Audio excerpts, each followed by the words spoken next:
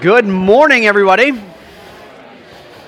As you find your way to the tables, I know there's more of you that are rolling in, so come on in.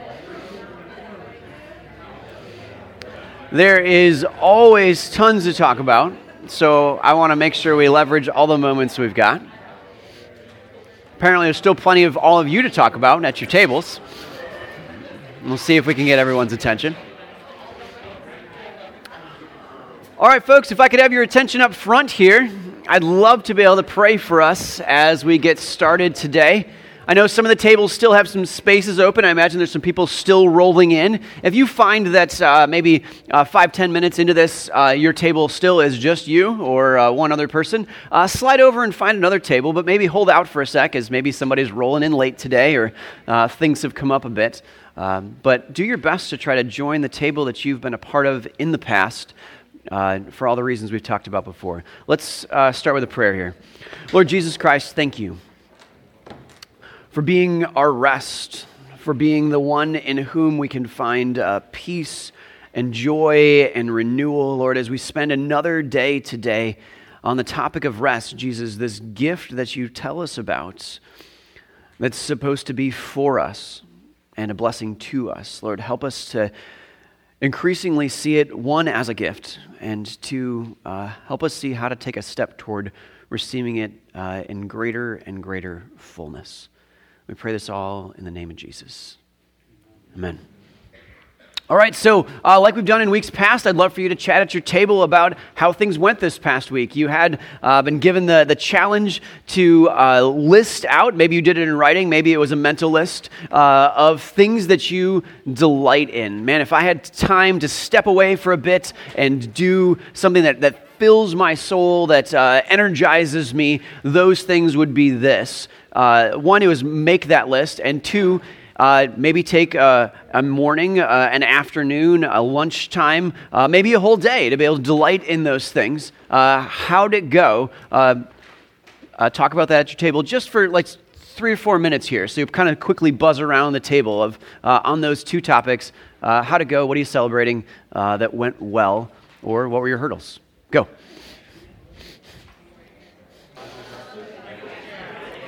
All right.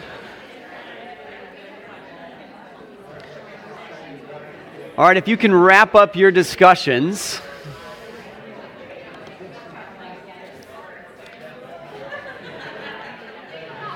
Hopefully you had a chance to talk about at your table those things that you worked on this past week. And if you would love to continue that discussion over lunch, I encourage you, if you haven't already, trade phone numbers with the people that are at the table with you, and let what happens here continue to blossom out in the rest of the week. Because guess what? Most of these people live locally. You could get together with them. They could come over for dinner at your house. You could meet at McDonald's after church. You could grab brunch later.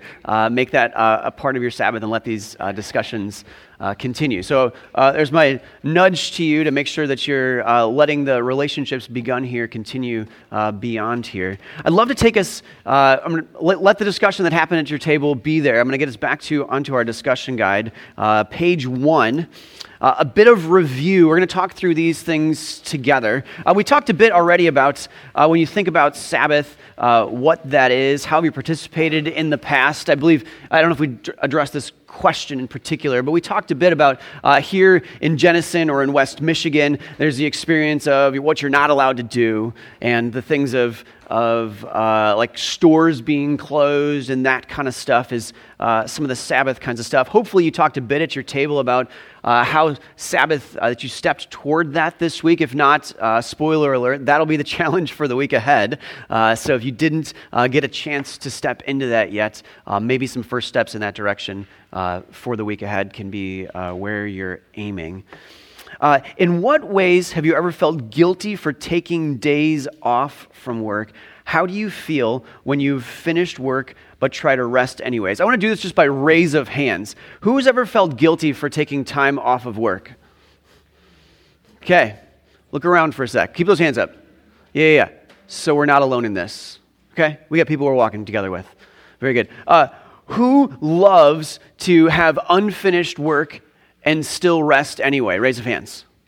Loves to have unfinished work and still rest anyways. Matt, God bless you. You're good, really. Okay, who does not love that? Yeah. Why is that? Why do we want to have all the work finished? Can you put your finger on it? Why do you like to have all the work finished? Think about it no matter what. Because you're going to think about it? Okay. Because if I'm resting or trying to rest or not do those things, my mind doesn't rest even if my body does. Okay. What else? Yeah. Right. Rest feels like a reward, and so if I haven't finished my work, I don't feel like I can reward myself. Rest feels like a reward, and if I haven't done my work, then I haven't earned it yet.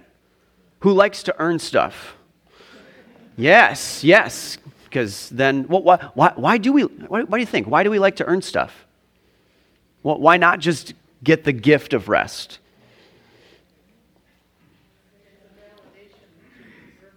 A validation that you deserve it. For whatever reason, it just feels better that way. Like, I got it. Yeah, what? My mom had the saying, you gotta get your work done before you have fun. Gotta get your work done before you have fun. That even's sticky. I like it. But You have to get cleaning done. You can't sit down until you get your things done. yeah. How many of you do feel like it's just wired into you? Like, I can't sit down until I get the stuff done. How many of you? Okay, at least half of the room. Yeah, I can't sit down. Like, there's something inside of me that just won't let me do that. I'm gonna give this one to you at the table. What makes it difficult for you to stop even for a couple of hours? That one, so the most literal translation for Sabbath is to stop. We heard that in the video. I want you to deal with that question and the next one. The second translation of Sabbath is rest. That's physical, mental, emotional rejuvenation. When was the last time you did this? Perhaps you talked about this already. And what do you think it would look like for you to actively rest in Jesus? So those discussions that you started before, you can continue some of them in these two things. But I'm going to give you about 5 more minutes to talk at your table about what makes it difficult, stop even for a couple of hours, and the question after that, the second translation of Sabbath, that's rest, and the questions that go along with that. 5 minutes at your tables. Go.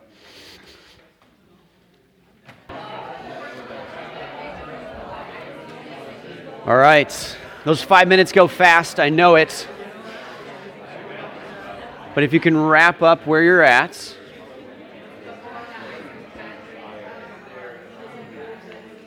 I'd love to draw our minds to that first question. All right. I don't know if everybody just doesn't hear me or you guys are just so immersed in it. I don't know.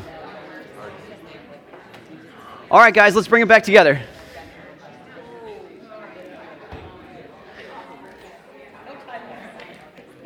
Let's hear it. What makes it difficult for you to stop? What did you hear? What did you say, or what did you hear was a kind of common thread at your table? What makes it difficult to stop? Just life in general. Okay, that there's just lots of things. Okay. Worry. Tell me more. I have to get this done, and are you going to waste the time that you have in front of you to get it done? Because if you don't get it done, is it going to get done? And what's going to happen if it doesn't get done? Yes. Did you hear how the pace just picked up on that? You feel that? Yes. Yeah, because if this doesn't get done, then that doesn't get done. And if I don't get those things done, then when I got more stuff to do and these things still aren't done and I got those things to do and there's more to do and more to do on top of that. So the story that I tell myself, again, we deal with worries and then we ask what the story is. The story I tell myself is, if I leverage the time more now, I'll be better off in the future. That's the story. If I leverage my time more now, I'll be better off in the future. And the question we got to ask ourselves is is that true? Because it feels true. It feels very true. I think another story for myself is fear of the future. When I get to this future place, I won't be okay if I have all these things that I haven't done. If you're still working, I think it's tempting to think you're the only one that can do it, and if you don't do it, it won't get done right. Ooh, okay, so there's a couple things there. If I don't do it, it won't happen. So there's fear of this thing not being done, and a future where this thing isn't done, and what will I do then? Or I'm the only one that can do this, so I gotta put on my cape and be the savior that comes in and takes care of this thing because I'm the only one that can do this. Now there's some truth to some things, like you're the only one that can be a husband to your wife. True. The only one that can be a father to your children. True. There are some unique things to do in life, so we can't avoid those things, but nonetheless, that's not the only thing either. What else? Yeah. There's deadlines. Okay, so those deadlines, that's like external deadlines, so there's other people expecting things of you, or internal demands? Which one? Sorry, there's some passion coming right here. I said the IRS. The IRS, yes. Yes. They want stuff. By tomorrow. By yesterday. Yes, the IRS wants it. What about you, Grace? Is it internal or is it external? Yes. Demands. Okay.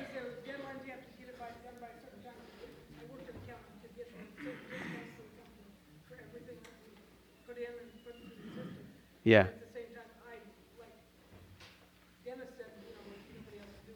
Yeah. Wrong answer. We can all be replaced. Wrong answer. We can all be replaced. Let's hold on to that one. Yeah, like you're gonna die with undone tasks. Oof. How about that? Yeah, like guess what? When you're done, there's gonna be a ton of things you didn't do. What's that? Not on God's list. Yeah, not on God's list. Yeah, so what's the story we tell ourselves about expectations that aren't met? If I don't meet my own internal expectations, or I don't meet somebody else's expectations, what's the then what? I'm not good enough. I'm not good enough. I don't measure up. I failed. And not just I failed, but now identity, I am a failure. I would say it probably moves to that level. This is how I see myself. Because my actions determine who I am. True? No. God's actions determine who I am. What the Son of the Father did on the cross determines who I am. His success determines who I am. But in the moment, I just feel like I don't want to disappoint somebody. I'm not thinking about whether or not that defines me. But if I go a couple layers deeper, I realize it kind of does. Matt, what do you got? I was just kind of thinking back to, what if it goes back further? We delve back into Proverbs like 16. King James Version, an idle hand is the devil's workplace. So what if we grow up? Okay, so you've got scripture out there. The idle hand is the devil's workplace.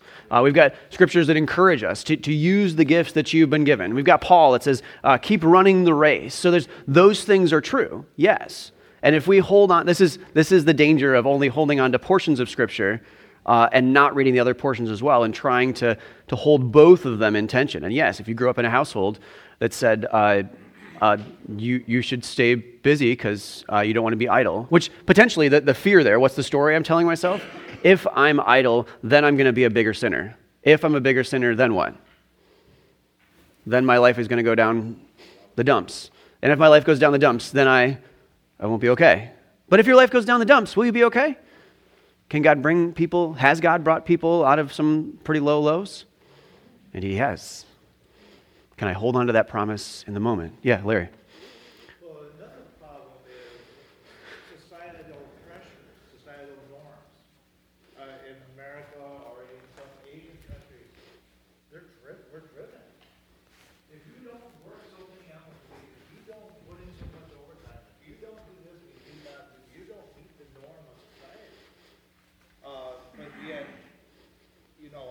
taking those Spanish classes, and in Spain, they have that siesta every day. Yeah, I just want to make sure everybody heard. He's saying, like, if you, we have norms around us and expectations of those around us, and like everybody else is still working. How can you rest? Your neighbor's still doing stuff. They're still accomplishing things. They're doing a better job at you fill in the blank than you are because you're not keeping the pedal to the metal all the time. When I was in high school, you gotta go to college, you gotta get a bachelor's degree or a master's degree and keep going at this and that. And I couldn't make it that far. And I felt like a failure, but now I'm finding stuff to keep me going and make my life a career. Finding my own little career and stuff. Indeed. That Indeed. Yeah, so those pressures start early on, even well in high school. Like, you have to do this if you're going to consider yourself to be successful or a whole person or meeting your full potential. But God's got an idea of what our full potential is. He's got a plan for us, and it isn't college for everybody. Yeah. Sometimes there's a different path to getting to providing a roof over your head and food on your table. Yeah, Les, okay. Well, most companies, if you do an evaluation yearly, they say, well, where are you going in the next 5 years? You know, and if you're not climbing the ladder, they figure you're still, and there's no progress in your life. Go. If you like what you're doing, they just don't let it go with that. Yeah, so there is this, even in our evaluations at work, and maybe you're the one that's done some of the evaluations at work. Where are you going from here? What's next? How are you growing from this place? I want to make sure that we're digging into Scripture here, so I want you guys to flip ahead to the next page. I'm going to skip over those questions of, like, besides attending church, what it looked like for you to dedicate a day to God. What do you think worship looks like outside of church worship service? If we got time at the end, I want to come back to that. I do think that's worth spending time in. But I want to get into Genesis chapter 2, starting at verse 1. Genesis chapter 2, beginning at verse 1.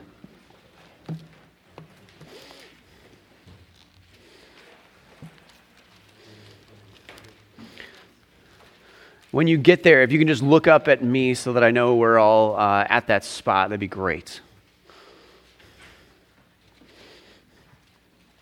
All right, Genesis chapter 2, beginning at verse 1. And yes, there are Bibles up here if anybody needs them. Thus the heavens and earth were completed in all their vast array. But the seventh day God had finished the work he had been doing. So on the seventh day he rested from all his work. And God blessed the seventh day and made it holy, because on it he rested from all the work of creating that he had done. So this is the end of the 6 days of creation, the first accounting of it. Then you've got another accounting there later on in chapter 2. But what adjectives do you see in those verses 1 through 3, that describe the Sabbath? Just call them out. What adjectives do you see that describe the Sabbath in those verses? To finish the work is something he was doing. That's actually a verb, but yeah, it's okay. But yeah, so it's a completed thing. I heard something else over here. Okay, it was holy. What does holy mean? Set apart. Very good. I think about like a trophy shelf. Those are things you set up in a way. It's a treasured, china that goes in a china cabinet is holy because I've tucked it away, set it apart. I only use it at particular times and particular places because it's special. It's holy. So this is something that's like that china plate that you've set up in the china cabinet. What else besides holy? What other words? Blessed. So it's distinctly has a blessing on it. He blessed a day. I mean, that's a little interesting. Like what does that mean? So there's something that really, really good comes from it. Others? Did I miss some? Holy and blessed. The seventh day. Thank you. There we go. So it is, we're counting a 7-day week, and this is the 7th one. Then we start back at 1 again. So 1 out of 6 is a day that's set aside that's different than all the other days. So whether we honor the Sabbath or not, this day has been set apart as holy. So is the Sabbath a special part of your week? In what ways do you treat the Sabbath as a special or set apart? Just real quick at your tables, 2 minutes on that. Do you set it apart somehow? And if so, how? Go.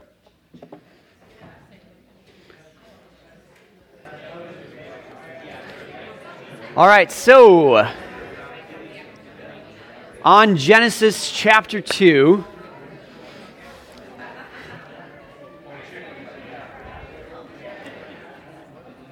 all right, so for Genesis chapter 2, we've had a chance to talk about Sabbath and a day that's set apart and the ways that you did it or didn't do that. I'm going to move on to the next question. In what ways does God resting from his work help you understand the importance of humankind resting from work?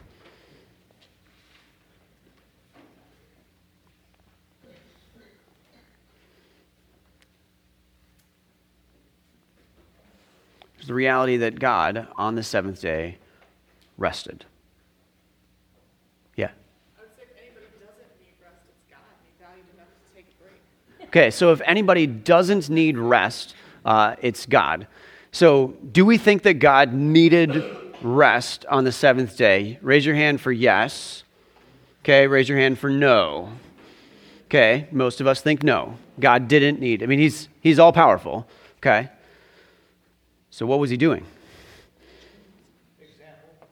Enjoying his creation, being an example. This is that delight list that you guys worked through this week, or will be challenged to work through in the week ahead. He took time to enjoy what had been created. Who's ever heard of the starving baker? Yes, yeah. What do you want to give us a quick summary of the starving baker? A baker who spent so much time baking for everybody else to make money, but didn't feed himself. Okay, the baker who baked for everybody else and didn't feed himself. So he was starving, and yet he's a baker. And how often are we the starving baker? Like, I have so many expectations. There's so many people that need bread from me. There's so many people that need this. I'm the only baker in town. Are people really better off if I never eat? Or am I actually better off if I not only eat, but take time to delight in the thing that I've created? What's that? You're not a tired out baker. You're doing a better job of baking. You probably are going to be a better baker if you take time to do those things. Man, that pushes on me hard. He didn't rest because everything was done. I mean, certainly the things that he'd set aside, like, yep, creation 1, 2, 3, 4, 5, 6 days. But it's not like there was nothing that he was going to do on the 8th day that he could have done on the 7th. But he still stopped. Yeah. The footnote in my Bible actually says that it says the true culmination of creation is the Sabbath on the 7th day. It was part of God's creation, and God's cessation from labor is the paradigm of Sabbath rest for the human household. Cessation from, say that last part again. God's cessation from labor is the paradigm of Sabbath rest in the human household. God's cessation from labor is the paradigm of rest in the household. So by his patterning, he's inviting you to adopt this pattern. Hence, this day is set aside as blessed for you. This day is set aside as holy for you. It's like going to Christmas and people bringing gifts for you, and you'll be like, I don't have time to open those. I got other stuff to do. I'm good. I don't have time for that. Yeah. What God's trying to say to us is maybe so busy, and then maybe we'll feel love, because God's all about love. And so, like, if we were so busy doing work all the time, would we ever say, like, if I was so busy, would I ever tell my husband I loved him? Like, I'm just busy. Yeah. Would I ever do, like, also, I always, like, I love my dad dearly. He's always been that person that loved me unconditionally. Also my husband and my children. But, I think of the Sabbath as my day to visit God. And that's what God wants from me, and I'm having trouble doing it too. But, if I didn't do that, then I wouldn't feel the love of God either, and I wouldn't get filled back up. Yes. So I want to make sure everybody heard that. She's saying, if I don't take time to rest, to take time to Sabbath, I don't take time to really experience the love of a God who's with me, who cares for me. And she's saying, like, in the course of my own relationships, like with my husband, if I don't stop long enough, she's saying I wouldn't take time to tell him I love him, or just to enjoy eyes locked with one another, or smile, or Notice what he's done for me. even notice those things. Yeah. What? Yeah. I had one parent who wasn't nice to me. So I need a lot of God's love. But if I don't take time to really realize he loves me, I'm a really broken, hurt person in the world, because I really need that love of God. Like, knowing God really loves me even way more than I could ever love somebody else. Yeah. Yeah, so for you, unless you take that time, and particularly in the past with having a parent that didn't love you well, to take time and really embrace the love of a father that does love you well is significant. By doing the Sabbath, I'm also honoring God like I would my dad, to go and visit him and drop everything. I would run to my dad and drop everything. I don't care if there's cleaning to do, cooking. We could get a meal on the way, just eat a candy bar on the way. I don't care. Yeah. But I get to visit my dad. Because you get to engage in that relationship with your dad. And so you're willing to set things aside for the sake of that. Yeah, we should be like that with God and just hear what he's got to say to us. Yeah. And I think Pam's done a great job describing that fourth part of Sabbath. So it's stop, rest, delight, and worship. And a big part of that worship is that I just get to be with one who loves me as I am. And if I don't slow down long enough to be there, to be loved, to notice all the ways that he provides for me. And so as you're coming to worship, yeah, you can come and check the box, I was here. But if you come with a posture of heart that says, I'm ready to be with one that's going to care for me, and I know that he's got lots of gifts to give as I gather with other people, or as I take time to rest and delight in his words and his promises, and I come with an open-handed posture, then I'm ready for that. And that's an important part of worship as well. I want to make sure we get here. So let's go to Matthew chapter 12 now.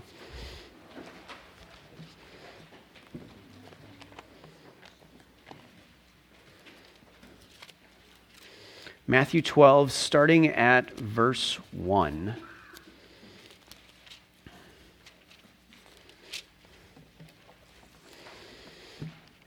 So finding time to observe the Sabbath is important. And we're told that it's set aside, should be a part of our normal lifestyle. But there's a way in which this gift can become too legalistic. So Larry, this was the question you asked last week, and this verse begins to help us think about that. So verse 1, chapter 12 of Matthew. At that time, Jesus went through the grain fields on the Sabbath. His disciples were hungry and began to pick some heads of grain and eat them. When the Pharisees saw this, they said to him, "Look, your disciples are doing what is unlawful on the Sabbath." He answered, "Haven't you read what David did when he and his companions were hungry? He entered the house of God, and he and his companions ate the consecrated bread, which was not lawful for them to do, but only for the priests.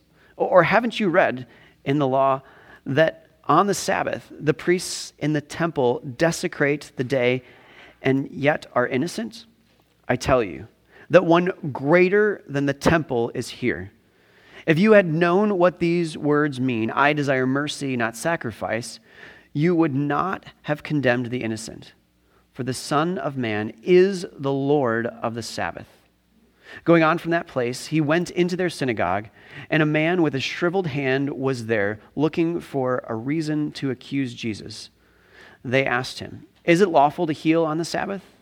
And he said to them, "If any of you has a sheep and it falls into a pit on the Sabbath, will you not take a hold of it and lift it out? How much more valuable is a man than a sheep? Therefore, it is lawful to do good on the Sabbath." I'll just finish this part out. Then he said to the man, "Stretch out your hand." And so he stretched it out, and it was completely restored, just as sound as the other. But the Pharisees went out and plotted how they might kill Jesus. So, Jesus gives an example here of the Pharisees asking about this life-giving activity on the Sabbath and whether or not it was acceptable. What is the reason Jesus gives for doing good deeds what reason does Jesus give for good deeds being lawful on the Sabbath?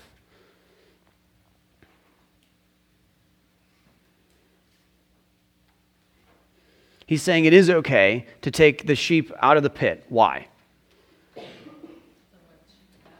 Because otherwise the sheep's going to die. It's okay to do things that give life on the Sabbath, that are filling.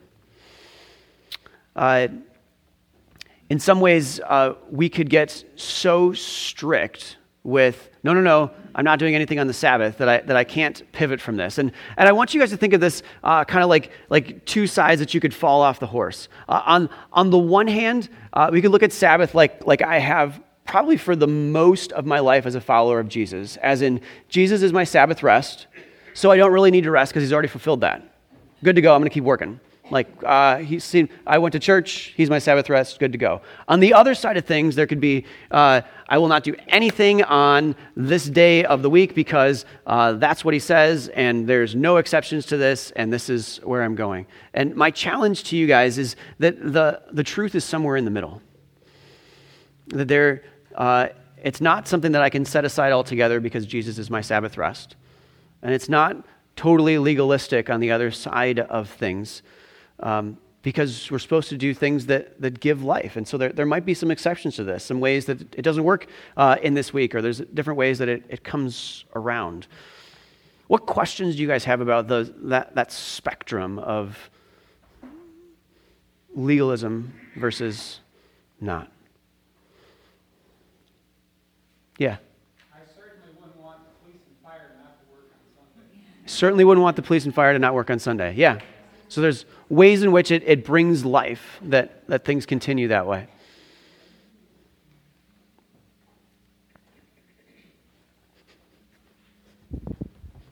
This is my reminder that we just have a couple minutes left.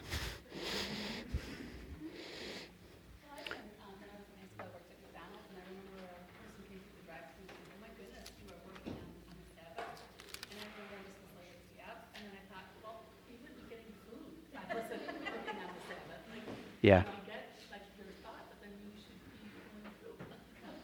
Right. Yeah, which is a decent reminder. And John Mark Comer gets into this a bit in his book.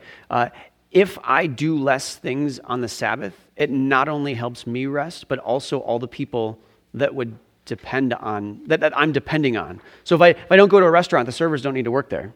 If I'm not running to Gemmons, they don't need to work there. If I'm not at this place. So by your resting, you're actually helping other people rest. We talked about the societal expectations of how what other people are doing leads me to what I might be doing. And if you're the one in your household, or you're the household in your neighborhood that doesn't just keep pushing, could that be a seed of no, there's life to be had here that could be an influence to those around you? I want to read to you from Mark 2:27. Similar passage. Actually, I'm going to start at verse 23. Mark chapter 2, starting at verse 23. One Sabbath, Jesus was in the grain field. It's kind of the same one, but he wraps it up differently. They were picking some heads of grain. Verse 24, the Pharisees said, "Look, they're doing what's unlawful on the Sabbath." Verse 25, haven't you read that David and his companions were hungry and they ate and it's okay? Move down to verse 27. And he said to them, the Sabbath was made for man, not man for the Sabbath. And so the Son of Man is the Lord even of the Sabbath. The Sabbath was made for man, not man for the Sabbath. The Sabbath was made for you as a gift. God set aside this day for you because he knew you needed it.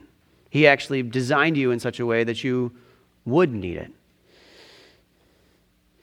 In some ways, your body always will return to rest because you push too far, eventually you get sick and you got to stay home. And it's sort of an unintentional rest. Or you could rest along the way and stay filled. So keeping the Sabbath is not just a good idea. It is also a command from God. Let's not lose sight of this. He's saying, I not only want to give you this gift, here's a gift. Please take it. It's good for you. I feel like I have to just keep hearing those words again and again and again as I try to reorient my life to this, because this isn't how my family of origin was. We just did stuff.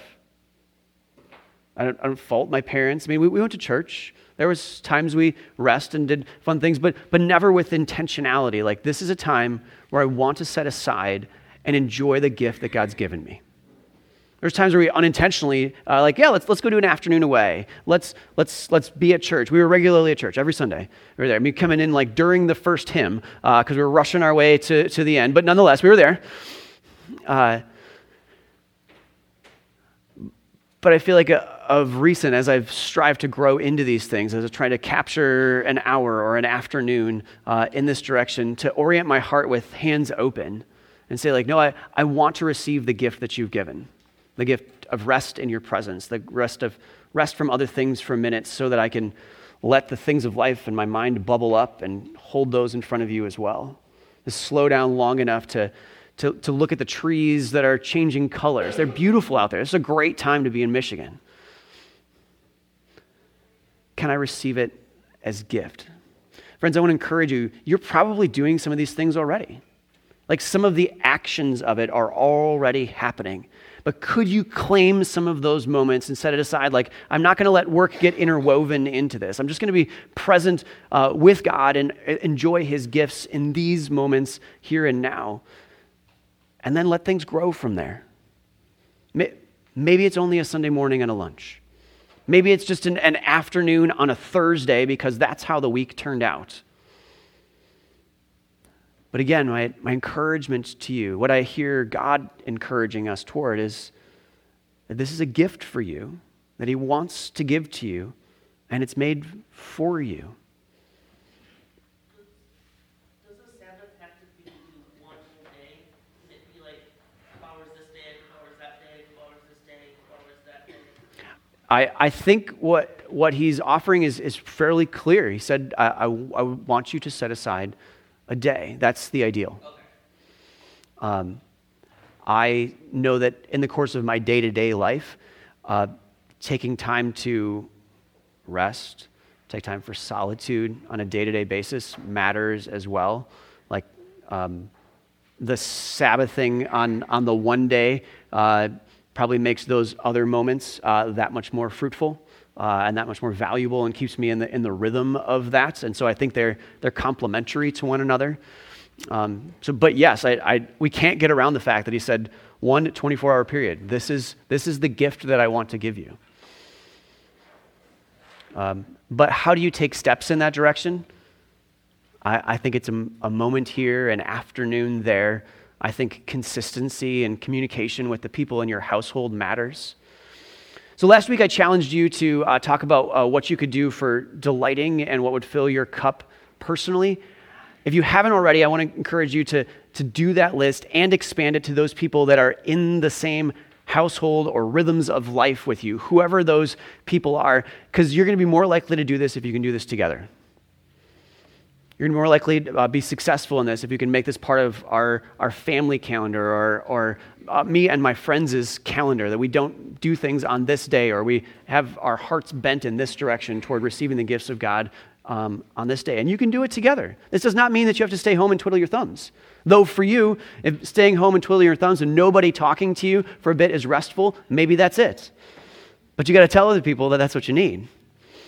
So have that conversation with the people in your household, and I want to encourage you to claim some of those moments, some of the things you're already doing, as this is the time where I'm receiving this gift that God is giving me, and let it be a part of, increasingly, your regular rhythms.